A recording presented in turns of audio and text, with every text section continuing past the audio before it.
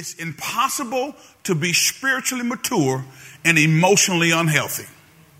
Everybody say it's impossible to be spiritually mature and yet at the same time emotionally unhealthy. And that's what's happened. That's what's happened in the church at Corinth. That's what happens in a lot of our churches. We have people who I think have made a decision for Christ, but because they have not dealt with that stuff that's beneath the surface, the iceberg, the 90% that's below the surface, that stuff that you've been holding from childhood, that stuff that you've been holding from that last bad marriage or relationship that you're in, and you have not allowed the Holy Spirit to deal with that stuff, the hurt, the pain, the emotional turmoil. And so now what it does is it shows up in your actions, even though you've accepted Christ as your Lord and Savior. But you can wonder, how in the world could that person act like that and they know Jesus? Well, I mean, people that know Jesus act a fool sometimes. But what we're after today, and as your pastor, I want to give you the biblical tools and the study material to help you deal with your emotions and allow God into that area that's beneath the surface. Amen. Because that is critically important. We're gonna pick back up with this teaching here in this 19th verse, and I want to share this with you guys. This is really important because one of the things that we discovered about James, this book of practicality, it's a great study tool to help us to understand how to get this word down in our spirit so it applies to every area of our life. One of the things that and I'm gonna talk a little bit about anger today. Because that's what we're going to pick back up where we left off. And James talks about dealing with anger, how anger and how you handle and manage anger is a window into your spiritual maturity or lack thereof. Can I get a witness? One of the things that Maria and I try to do is whenever we're going around eating, we went, on this past past Thursday, we celebrated our 35th wedding anniversary. I told you on last week. And what we did was we commemorated that by going to the first place we ever went to on our date. My first date with Sister Maria when we were in college, I took her to Burger King. Come on, shut it alarm. Well, I was in high cotton when I took her to Burger King, Stafford, and at Burger King, the order, and we ordered that on yesterday. Our anniversary meal, guys, was Burger King. And it was a Whopper with cheese, no onions, add mustard, cut it in half. That was the meal on our first date. But one of the things that we started doing when we go to these different fast food restaurants, because we noticed that there are certain ones who, because of lack of training or whatever, sometimes you go to, people feel like you almost think they're mad at you for coming. Have any of y'all ever experienced that? And so what we decided to start doing, we said, you know what? Whenever we drive up to a fast food restaurant, normally you don't tip at a fast food restaurant. But what we say, every time that we drive up to a fast food restaurant and that person is friendly, providing great customer service, make us feel like it's a privilege for them to serve us by giving us the food that if we did not come and buy it, they wouldn't have a job. But that disconnects for a lot of folks. But what we said is every time we experience that, we're gonna tip that person real well. So I remember we went to Brother Saint Romain's brother's funeral, and we were coming through Dorito, or maybe in Leesville. We stopped at a Popeyes, and the young lady was so friendly when we were taking the order, and we came to the window. She was so friendly. You know what we did? We said, "Thank you for your friendly service." We took out a $50 bill and tipped that lady $50 for just taking our order and being friendly. On last week, this past Thursday, at a Burger King in Tyler, Texas, we tipped this young lady $30 because she was super nice and very jovial when she gave us our order. And we're going to keep going around the city tipping. So if you work at Burger King, McDonald's, or Popeyes, or one of these places that ain't friendly, now, I don't know if I'm supposed to say that or not. My team tell me you can't say that. I'm just telling the truth. Sometimes they're not friendly. So, but when we find somebody who gives good customer service, we're going to bless them. We're going to bless them. We're going to keep blessing them. Because sometimes people be in situations, and what I discovered is, it's majority of the time when people come out in anger towards you, you're not the real issue, the problem. You just happen to be in the way at the time they're going through the issue that they're going through. So I know people need to know the Lord. I know people need to know how to walk in peace and how to walk in confident assurance. So we're going to keep blessing folks who show that good service. Amen. That's just something that Maria and I said we're going to do. We're going to keep blessing folks who may not ordinarily get that kind of blessing. Amen. All right. So in James chapter number 1, verse number 19, we're going to read it from the New Living Translation. The text says this: understand this, my dear brothers and sisters. You must all be quick to listen, slow to speak, and slow to get angry. Am I right about it? Watch this. Next verse says what? Human anger does not produce the righteousness God desires. Text says this: so get rid of all the filth and the evil in your lives and humbly accept the word God has planted in your hearts, for it has the power to save your souls. The word of God has the power to save your soul. Now on last week we began talking about the wall, and we know through our study that all of us at some point in time in our Christian walk will have to journey through the wall. A wall is, I told you on last week, a wall is a situation, it's a circumstance, it's a person or whatever that turns our world upside down. It could be a divorce. It could be a job loss. It could be the death of a loved one. It could be cancer diagnosis. It could be you got hurt in church. It could be that you were betrayed by a friend. It could be that you had a dream that you were hoping to come into manifestation, but that dream was shattered and you never got to fulfill that dream. It may be you had a wayward child. Whatever it was.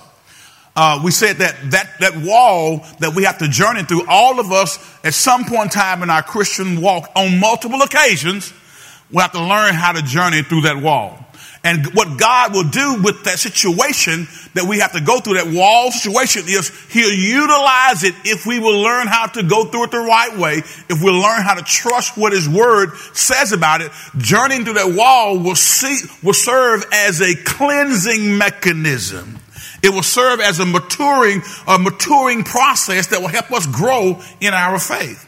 So God uses those to do that. Now we talked about the fact that on last week, when we gave you those stages, and y'all got those in your books, so I won't go back and repeat those, but we began to talk about some key application concepts we learn about faith from the book of James, because James, I think, does a yeoman's job of extrapolating and sharing with us what faith walk really is, and to get down to the nuts and bolts of get down to the nitty gritty, get down to where the rubber meets the road. And see, when our Christian faith, and as your pastor, guys, I'm here to tell you, it's time out for playing. It's time out for just trying to placate people's feelings. I'm going to speak the truth to you in love. And I tell you, that's my obligation, to speak the truth in love. Now, when I speak the truth in love, I told you before, sometimes if you're not focused, if you don't realize that I'm saying this because I love you, not because I'm trying to hurt you or to embarrass you, you'll get angry with me. But I told you before, get angry, but get right. Everybody say, get angry, but get right. All right. So I'm going to share some things with you that hopefully will help you in your walk and help me in my walk to get further along, so that we can be effective in ministering the gospel to a world that sorely needs to hear the gospel message. I told you before, we're not called to change the world by politics. Now, we ought to be engaged in the political process, obviously, but God called the church to transform the community by building relationships with people who are not saved and introducing them to the Christ that's inside of you. The love of God that abides on the inside of you should be so evident that people who you come in contact with will be drawn to that Christ-like love that's on the inside of you. Are you listening to me today? So what are the key application concepts we begin to talk about? The first thing we say is we can keep joy in our hearts when trials come our way, knowing that they refine our faith. We can keep joy in our hearts when trials come our way. The Bible says, count it all joy in the KJV when you fall into various temptations of tests, knowing that the trying of your faith produces patience. And when patience has had its perfecting work, you'll find yourself not in need of anything. So when we learn how to accept those trials, those walls, those journeys through the wall as a faith refining process rather than something to be angry at God about. I want to ask you a question. Look at me. Y'all look at me. You look at me via live stream. I want to ask you a question. Have you ever in your life, since you've been born again believer, been angry at God? Talk to me, guys. If we're honest, sometimes we get angry because we don't understand what God is doing, right? And I've been there before too where I was angry. God, I wouldn't have done it that way. Well, I'm not God. And God knows way more than I know. He's the Alpha and the Omega, the beginning and the end. He knows what's happening 1,000 years from now.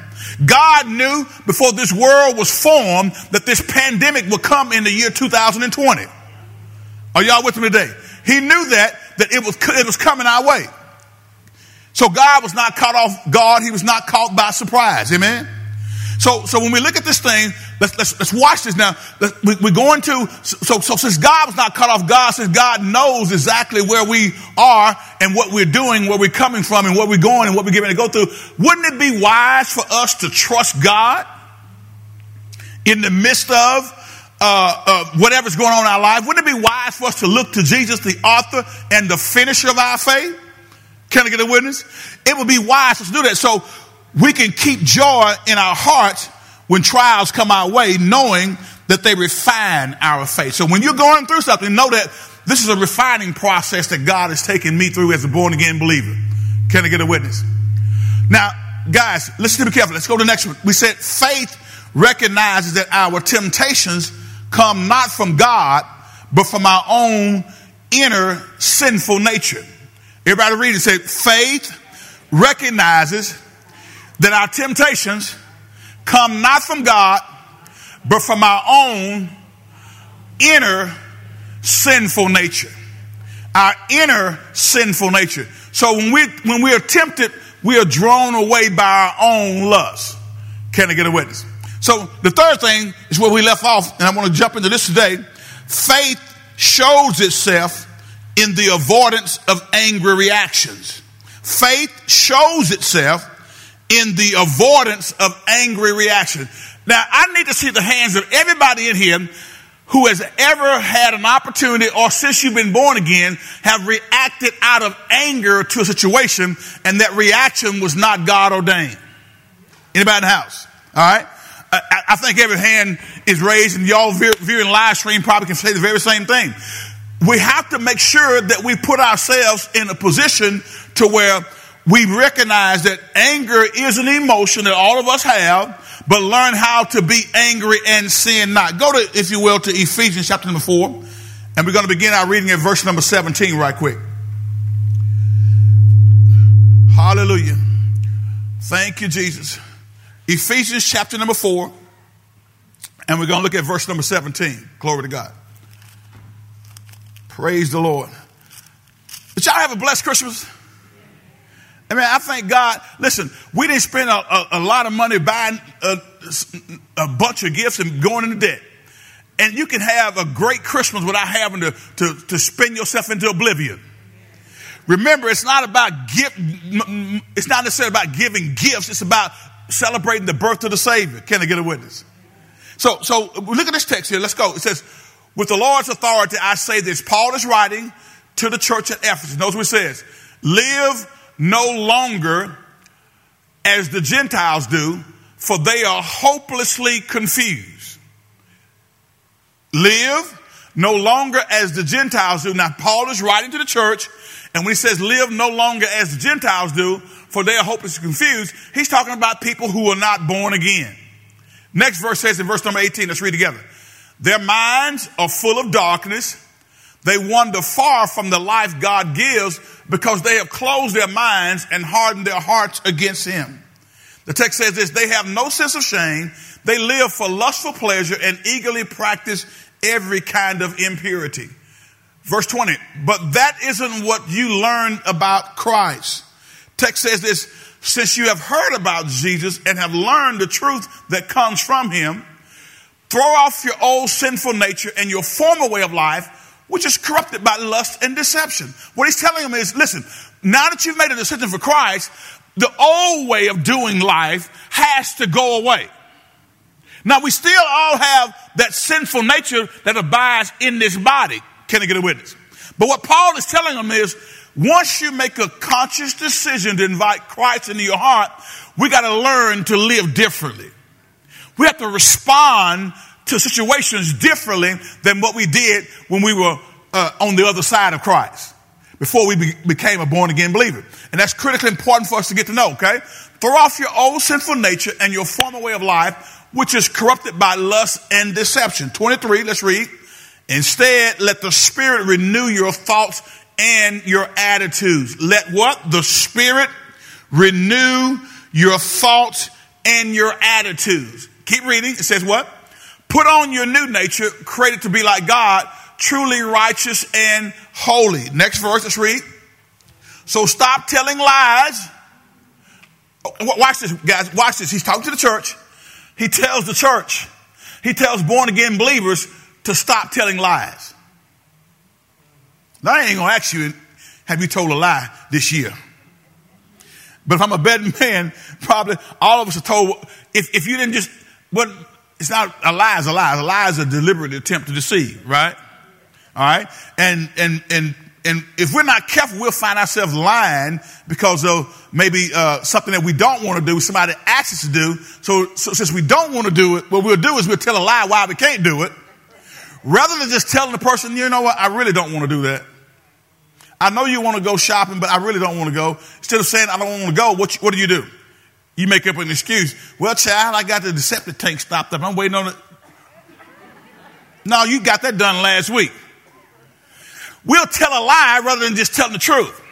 And I'm telling you guys, whenever you are in a relationship, whether it's husband-wife relationship, parent-child relationship, dating, boyfriend, girlfriend relationship, fiance relationship, if your relationship is such that you can't speak the truth at all times to your mate, then your relationship is not healthy. I'm going to say it again. In your marriage, in your church relationship, if you got to lie to your pastor, then something is not healthy about the relationship. If you got to lie to the person who's over your ministry because you don't want to do what they're asking you to do, but you don't want to deal with the issue in your heart, you lie and say, I got something else to do, when you really don't have anything else to do. All you're doing is sitting at home.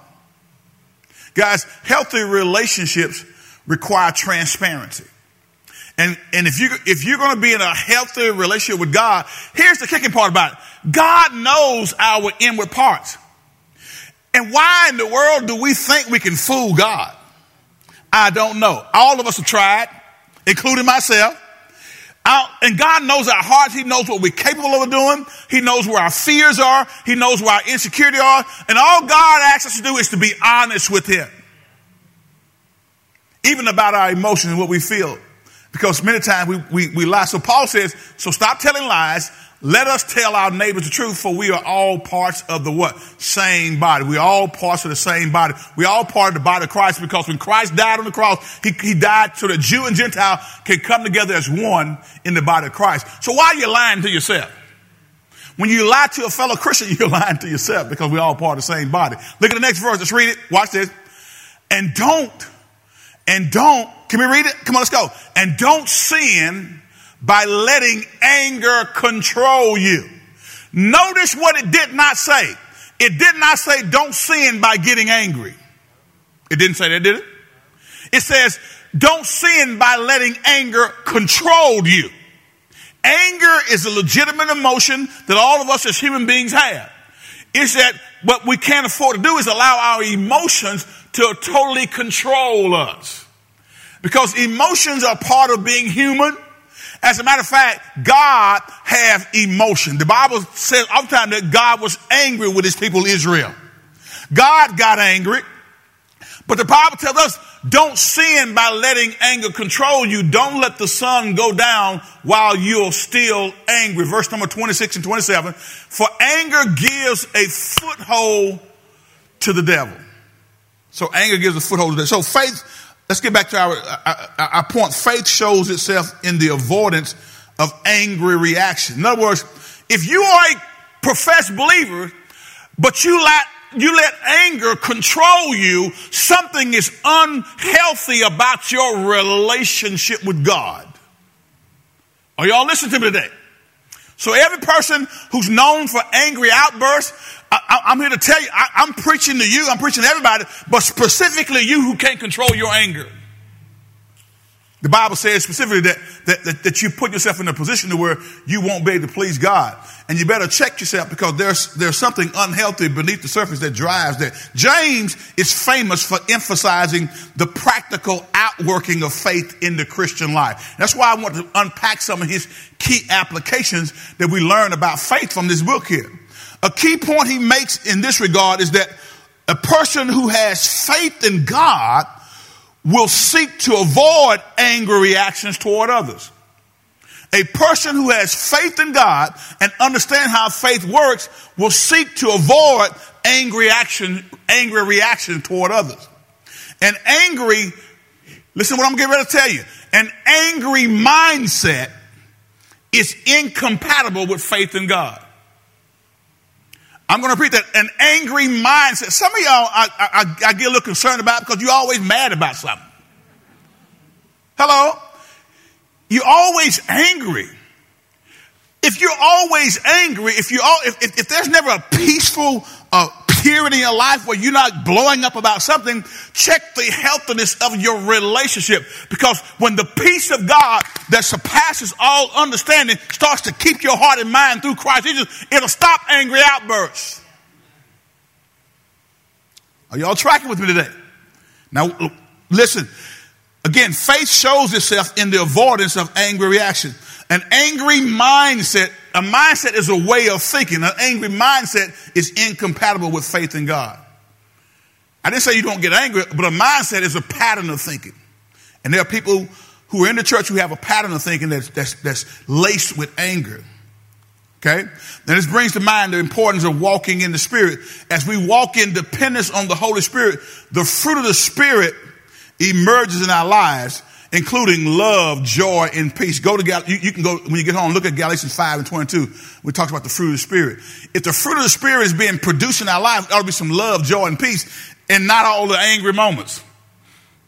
All the angry reaction. An angry mindset is incompatible with faith in God. Amen? Now watch this. Okay, so love, joy, and peace crowd out anger in a person's life. So faith shows itself in the avoidance of angry reactions. Next thing I want you to think about and put this down in your memory bank. Faith shows itself in being a doer of the word. James 1:22 through 25. Faith shows itself in being a doer of the word. How many of y'all know people who do a lot of talking? How many of y'all have been talked to?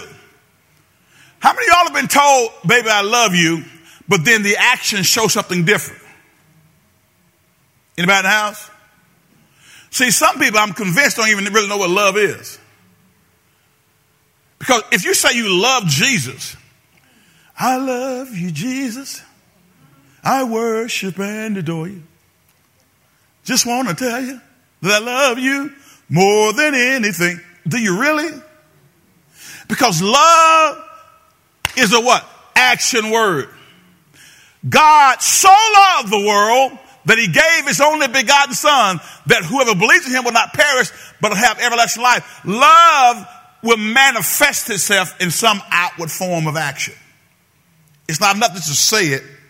It's not enough just to think it, but love will show itself. Look what James 1:22 says. Come on, let's go. So faith shows itself in being a doer of the word. The text says this, but don't just listen to God's word.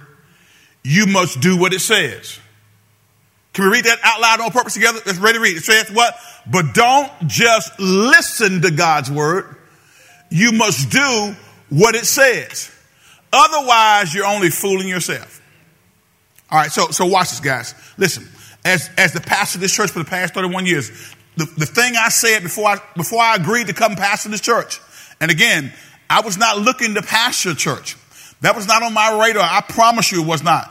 It's probably one of the last things that I ever thought I would find myself doing. But everybody say, but God. See, some of y'all are here in this church and some of y'all here in this city and you're living here and you're not even from here. You never would have thought, had I tapped you on the shoulder at 25 and told you you'd be living in Benton, Louisiana, going to a church that's pastored by Dawn Adams Sr., you probably would have cussed me out at 25. Blank, I ain't never been to Louisiana. I ain't going to Louisiana. But you're here. See, we don't ever know what God is going to do in directing our footsteps and our pathways. I've just learned to trust him, Lou. Because I know that if I trust him, he's going to take me exactly where he wants me to go. Are y'all listening to me today? Now watch this. So the word of God, I'm going to preach the word of God to you, but it's up to you to receive it and to act upon it. But don't just listen to God's word. You must do what it says. Otherwise, you're only fooling yourselves. Next verse says what? For if you listen to the word and don't obey, it's like glancing at your face in a mirror. And for you see yourself, you walk away and forget what you look like. You see yourself, you walk away and forget what you look like. Next verse, let's read. But if you look carefully into the perfect law that sets you free, and if you do what it says and don't forget what you heard, then God will bless you for hearing it. God will bless you for coming to church every Sunday. No, what does it say? God, if you do what it says and don't forget what you heard, then God will bless you for doing it, not having heard it. And that's the problem that many Christians find themselves in. They hear word. You may dial into the broadcast. You may come on Sundays. You may even be a part of the class and learning what the word of God says, but you're not doing it. I would submit to you, hear me carefully, I would submit to you that for accountability purposes, it would be better for you to be in a church that don't teach you anything and you not do the word of God than to be in a church that's teaching you specifically what you do in this situation based on what God's word says, and you know what God's word says, but you refuse to do it. Because you held to a higher standard, because you know to him that knoweth to do good and do it not, it is what? Sin. Sometimes people don't know because they hadn't been taught. But let me tell you, fellow Elizabethans, I will not be guilty of not giving you the word of God and giving you the discipleship track where you can plug in and learn how to grow in your faith. If you ain't growing, it's because you don't want to grow.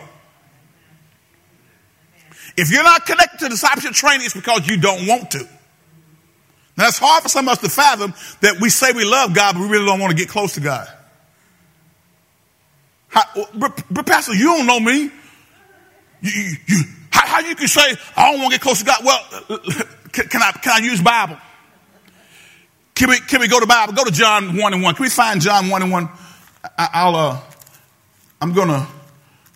want to show you something right quick, because sometimes we go based off of what we feel and we say stuff that we really don't even know what we're talking about half the time.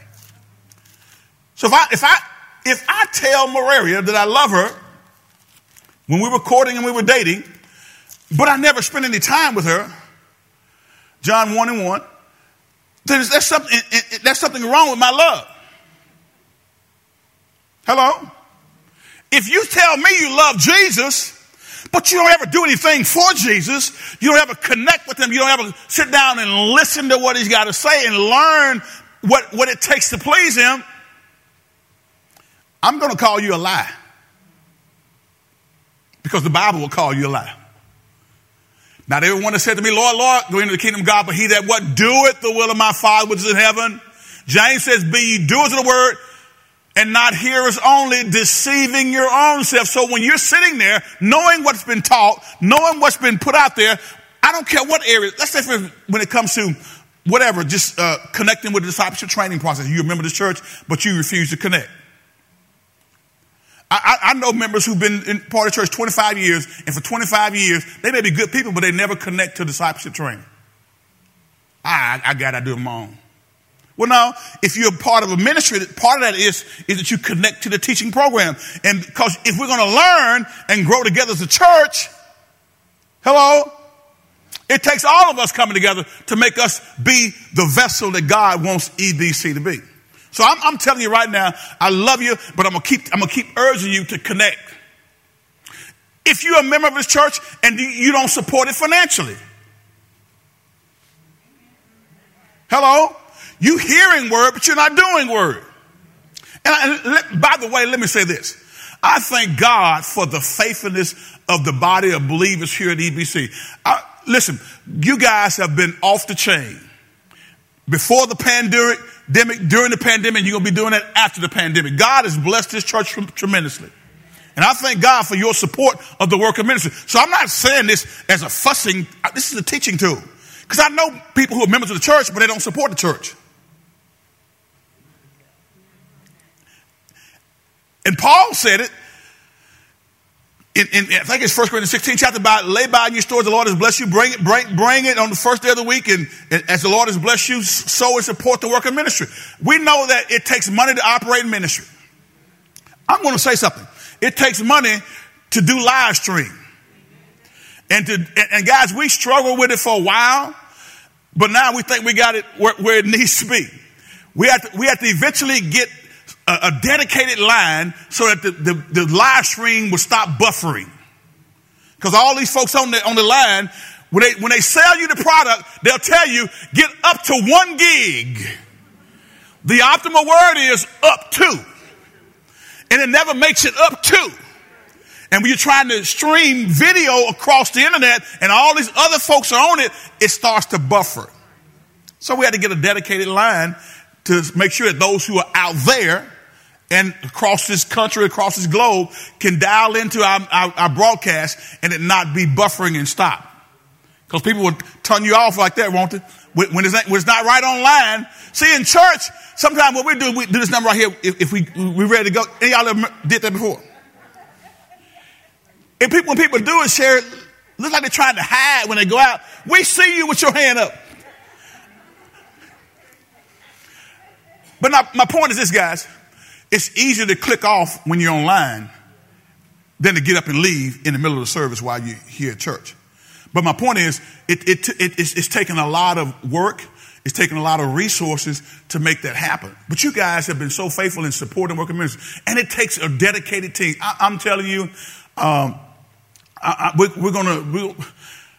the team that's been here since the beginning of this pandemic and working behind the scenes, making sure that we can get the message out.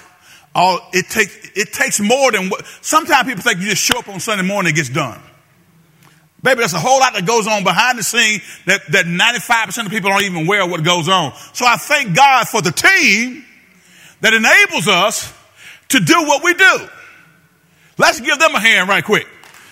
Oh, come on, y'all can do better. And you out there viewing live stream, give this team a hand, from sound to media to internet, all this stuff that had to come together to make it happen.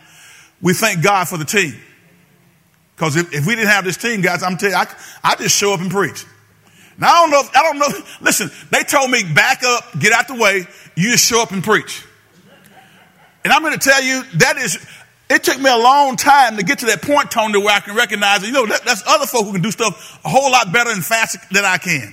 And by the time I fought around and figure out how to do it, they could have done it 5 times, and we could have saved that time, and I could have used that time doing something else in the Word, counseling or whatever. So I thank God for the team that enables us to do what we're doing and have been able to do. And God's going to use us to do even greater things to that avenue. Media ministry, sound ministry, internet team that makes sure everything is kosher and on point. Man, I thank God for that. That is a blessing that you don't really fully know that unless you know the behind the scenes stuff. So watch this. Listen, again, I'm going back to what I said. See, many people say they love Jesus. But if you love somebody or love a thing, you will be connected to that thing you say you love. And I want to say this to anybody who's in a relationship, you're married now, and maybe you've allowed the quote, the love to get stale and cold. I'm going to tell you something. Good marriages don't just happen. You have to work on them. It's not enough just to come down the aisle and say, I do. That's the beginning of the journey. And when you start working on any relationship, whether it's a friendship, whether it's a employer relationship, those relationships have to be developed, and we have to learn how to do relationship well. Most people don't know how to do that. But we're learning how to, when we get our emotions under control, we can get there. Amen? Watch what the text says. In the beginning, the Word already existed. The Word was with God, and the Word what? Was God. Look at the next verse. Watch this. He existed in the beginning with God. God created everything through him. Now he's saying the word is being personified as a him.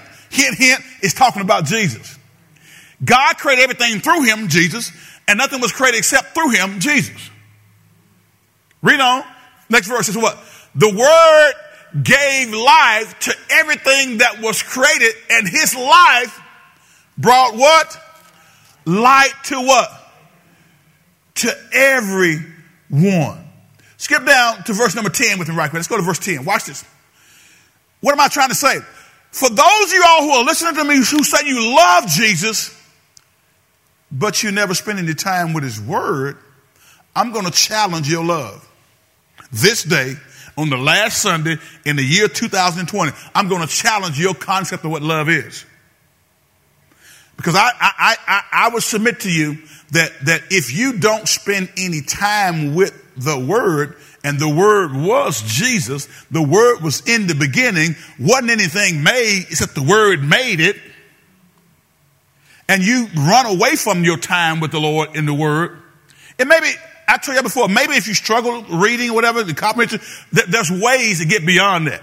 If you have a desire to want to know and grow, there's a way to get it done. And all you got to do is say, hey, Pastor, listen, I need a little help in this area. We can help you with that. Amen. But for you to not engage and to say you love Jesus, I'm going to challenge your concept of love. I'm going to say you deceive. Because James says you deceive. Because you hear word, but you don't do word. So you're in self-deception. He came into the very world he created, but the world didn't recognize him. Who is he? Jesus. Next verse, let's read. Come on, let's go. He came to his own people. How many of y'all ever been rejected by your own people? He came to his own people, and even they rejected him. Next verse, watch this. But to all who believed him and accepted him, he gave the right to become children of God. See, Jesus, amen, is the word. So you can't love Jesus and hate his word. You can't say I love Jesus and I'm close to him, but you're not close to his word. Amen? So get back to our point. The thing that these verses 22 through 25 shows us is that faith shows itself in being a doer of the word. James stressed the importance of righteous conduct that flows out of living faith. Repeat that again. James stressed the importance of a righteous conduct that flows out of a living faith. In other words, my doing right by God is not just because I'm trying to look good for people. My doing right by God should flow out of the faith that's being built up on the inside of me. My doing right for God should flow out of my time being with God. My service to God should flow out of my time being with God. Are you with me today? James says it's not enough to be a hearer of God's word. One must be a doer of God's word. He stressed that faith without works is dead. And what do you mean by that, Pastor? It means that our faith in Christ must show itself in the way we live. Now, all of us probably can point at ourselves at certain points in time in our walk with the Lord. I know I can. Where my living didn't line up with my faith walk. Okay, can we be honest? Have you had a period or time where you made a decision and choice? You're like, man, I wish I could have that back. Man, I regret that I made that decision. I made that choice. Man, wow, that was not God honoring. I need to see the hands of everybody here who's made a decision since you've been saved that was not God honoring. This is therapy today. I'm trying to get the pride out of the way. Because there's some folks who come to church and make it seem like they ain't done anything wrong. I'll be the first to admit that every decision I made has not been God honoring. Because if I get in my feelings, if I get in my flesh, and I make a choice or decision, that doesn't line up with God's word, that's when it usually happens, when I'm in my feelings and in my flesh. So we got to guard against that. Amen. So faith will show itself in being a doer of the word. The next point I want you to make a note of is faith shows itself in the avoidance of prejudice. Let's go to the 2nd chapter of James. In the avoidance of prejudice. Now here we go. See, this country, these United States of America, really has a day of reckoning that it hasn't really fully dealt with. And the church of the Lord Jesus Christ in America hasn't fully dealt with a problem that's percolating beneath the surface, but people like to pretend like it's not there. And that's the sin of racism and prejudice. Hello? Partiality. I'm going to tell you something. Until the church gets it right, you hear me? Look at me. Sure as I'm black and standing here, until the church gets it right, the world won't get it right. And I'm on a mission to challenge the church to be the church. I'm on a mission to challenge the church to stand up for righteousness. And don't just not be something, but be against sin. And guys, there's a difference between not being for something and then coming out against something. Most people will sit back and see a scenario happen and they won't speak up for righteousness. They'll just say, well, I ain't in that. If you're a believer, when immorality shows its ugly head, you have a responsibility to speak up and speak the truth. And when you don't do that, then you're not representing your God very well. Faith shows itself in the avoidance of prejudice. Look at what the text says here. My dear brothers and sisters, how can you claim to have faith in our glorious Lord Jesus if you favor some people over others? Watch what it says here. Look, this is James talking to the church, talking to believers. Next verse, let's read. Watch this. For example, suppose someone comes into your meeting dressed in fancy clothes and expensive jewelry, and another comes in who is poor and dressed in dirty clothes. If you give special attention and a good seat to the rich person, but you say to the poor one, you can stand over there or else sit on the floor. Well, doesn't this discrimination show that your judgments are guided by evil motives? And listen, we got to be careful because sometimes we'll make judgments and determination of people based on what they look like on the outside. We automatically assume certain things because of what they look like, how they're dressed, what their skin tone is. And I'm here to tell you, here's what I learned to do. I learned to meet a person and especially don't make determinations and judgment on people based on what the enemy says about it.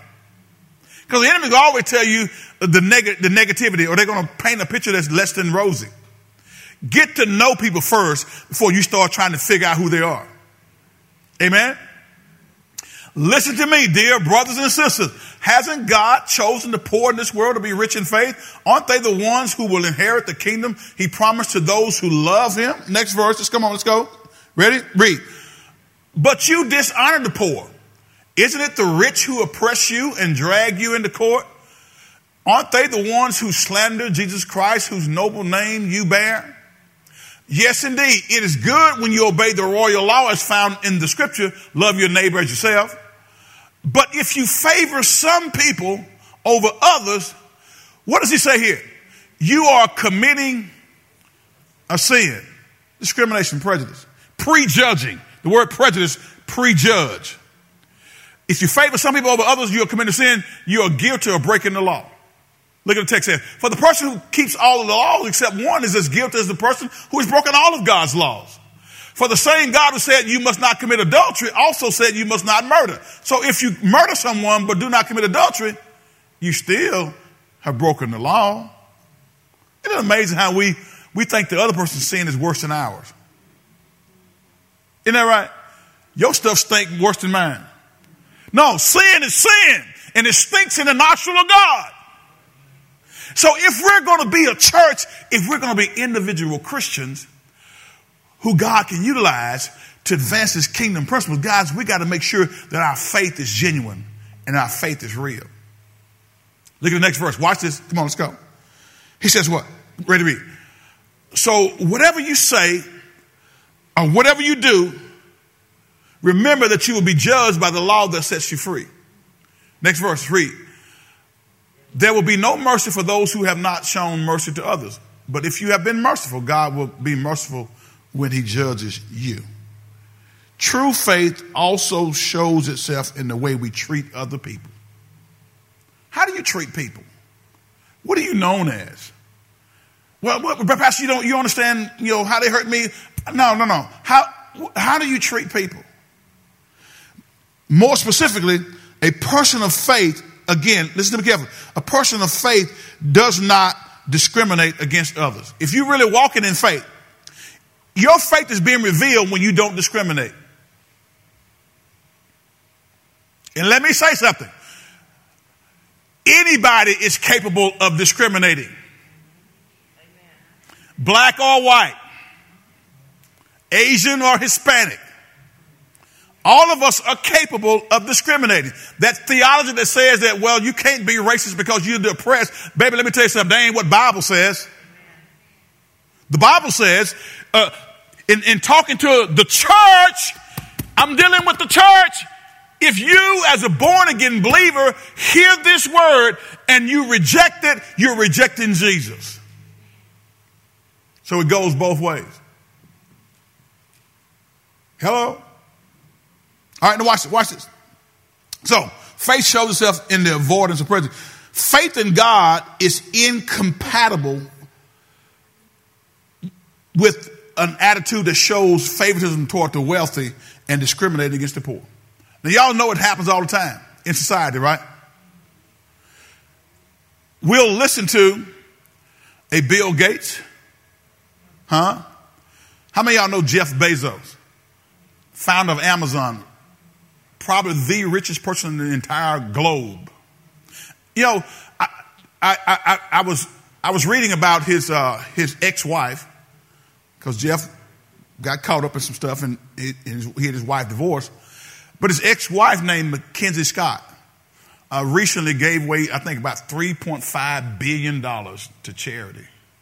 She gave a lot of dollars to a lot of HBCUs, historically black colleges and universities. I mean, did y'all hear what I just said? In this year, gave away $3.5 billion, I believe it was, to charity giving. So I say that to say this, and I don't know the lady. All I know is that when God gives us great resources, he blesses us to be a blessing. And if you want to gather great resources, you can hoard it to yourself. God don't bless those kind of folks. Now, I'm not saying you can't get rich on your own. You can. Because in a capitalistic system, if you come up with a good idea and you sell it, people buy it, you can get rich. But I would rather have the richness that comes from God's blessing. And knowing that if those riches fade away tomorrow, it still won't affect me because I know who I am in Christ Jesus. That woman gave away $3.5 billion, and some people are too stingy to give away $5 for somebody to get something to eat. Too stingy or so non-obedient where you won't support your ministry to help your ministry do whoever you are, support your ministry to do the work of ministry in the community that it serves in. Guys, let me tell you something. Faith, hear me carefully, faith shows itself in the avoidance of prejudice. The biblical pattern is that we must love all people for the sake of Christ. Everybody say all people. Doesn't matter what you have. Doesn't matter what you don't have. God wants us and he requires us to love all people. And I'm here to tell you, that's what we're going to do here. If you're going to be a part of this ministry, learn how to love all people. Whether they're black, white, yellow, brown, it doesn't matter. We're going to be a ministry that does it God's way, to the best of our ability. Amen?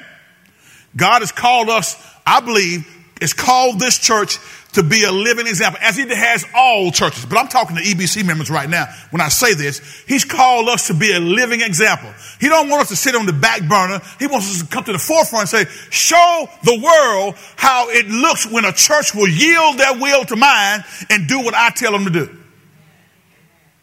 And that's what I believe God's doing. Next thing, watch it. The absence of benevolent actions reveals a dead faith. The absence of benevolent actions reveals a dead faith. Here we go. Look at verse 14. Watch this. Come on, let's go. These are key applications, key concepts about faith that reveal in the book of James. What good is it, dear brothers and sisters, if you say you have faith, but don't show it by your actions? Can that kind of faith save anyone? Next verse, watch this. Suppose you see a brother or sister who has no food or clothing, and you say goodbye and have a good day, stay warm and eat well, but then you don't give that person any food or clothing. What good does that do? I was reading an article just the other day about a young African American lady up in Arkansas, not too far, like 6-8 miles outside of Little Rock. She one day just before Christmas, she went to a couple of Krogers in some neighborhoods that served maybe some underprivileged type people, and she went and spent over, I think, almost $30,000 buying groceries for people at those 2 Kroger stores. See, that's the kind of stuff I want to see us do. I want to see us be blessed to the point to where we just go to the grocery store and say, hey, listen, the next 5 people that come through, tell them just come on through. I got the tab. Come on. That's the kind of church I want us to be. I want us to be a giving church, and we are. Y'all do a good job of that. But I want us to individually, amen, take that same mindset and say, in my own life, as the Lord blesses me, I'm going to bless somebody else. Some of y'all so stingy, you don't even think about blessing somebody else. You hold on to a dollar so tight, it's hollering right now in your pocket. Let me go. Let me go. Hello? Look at what the text says. See, your faith is genuine not when you do this and you say goodbye and have a good day. I'm praying for you. Stay warm, eat well, but then you don't give that person any food or clothing. James says, what good does that do? Hello? Like, guys, all things being equal, you understand that you have to survey the situation and be prayerful about it, but what I'm saying is when there's an identified need that the Holy Spirit leads you to meet that need, meet the need. Amen? True faith meets the need. You don't just pray for them. I'm praying for y'all. Well, what can you do? And sometimes it shocks people when you say, well, what can I do for you? Well, just pray. Now, you ain't got no food, but you won't say, you know what, I really need some groceries.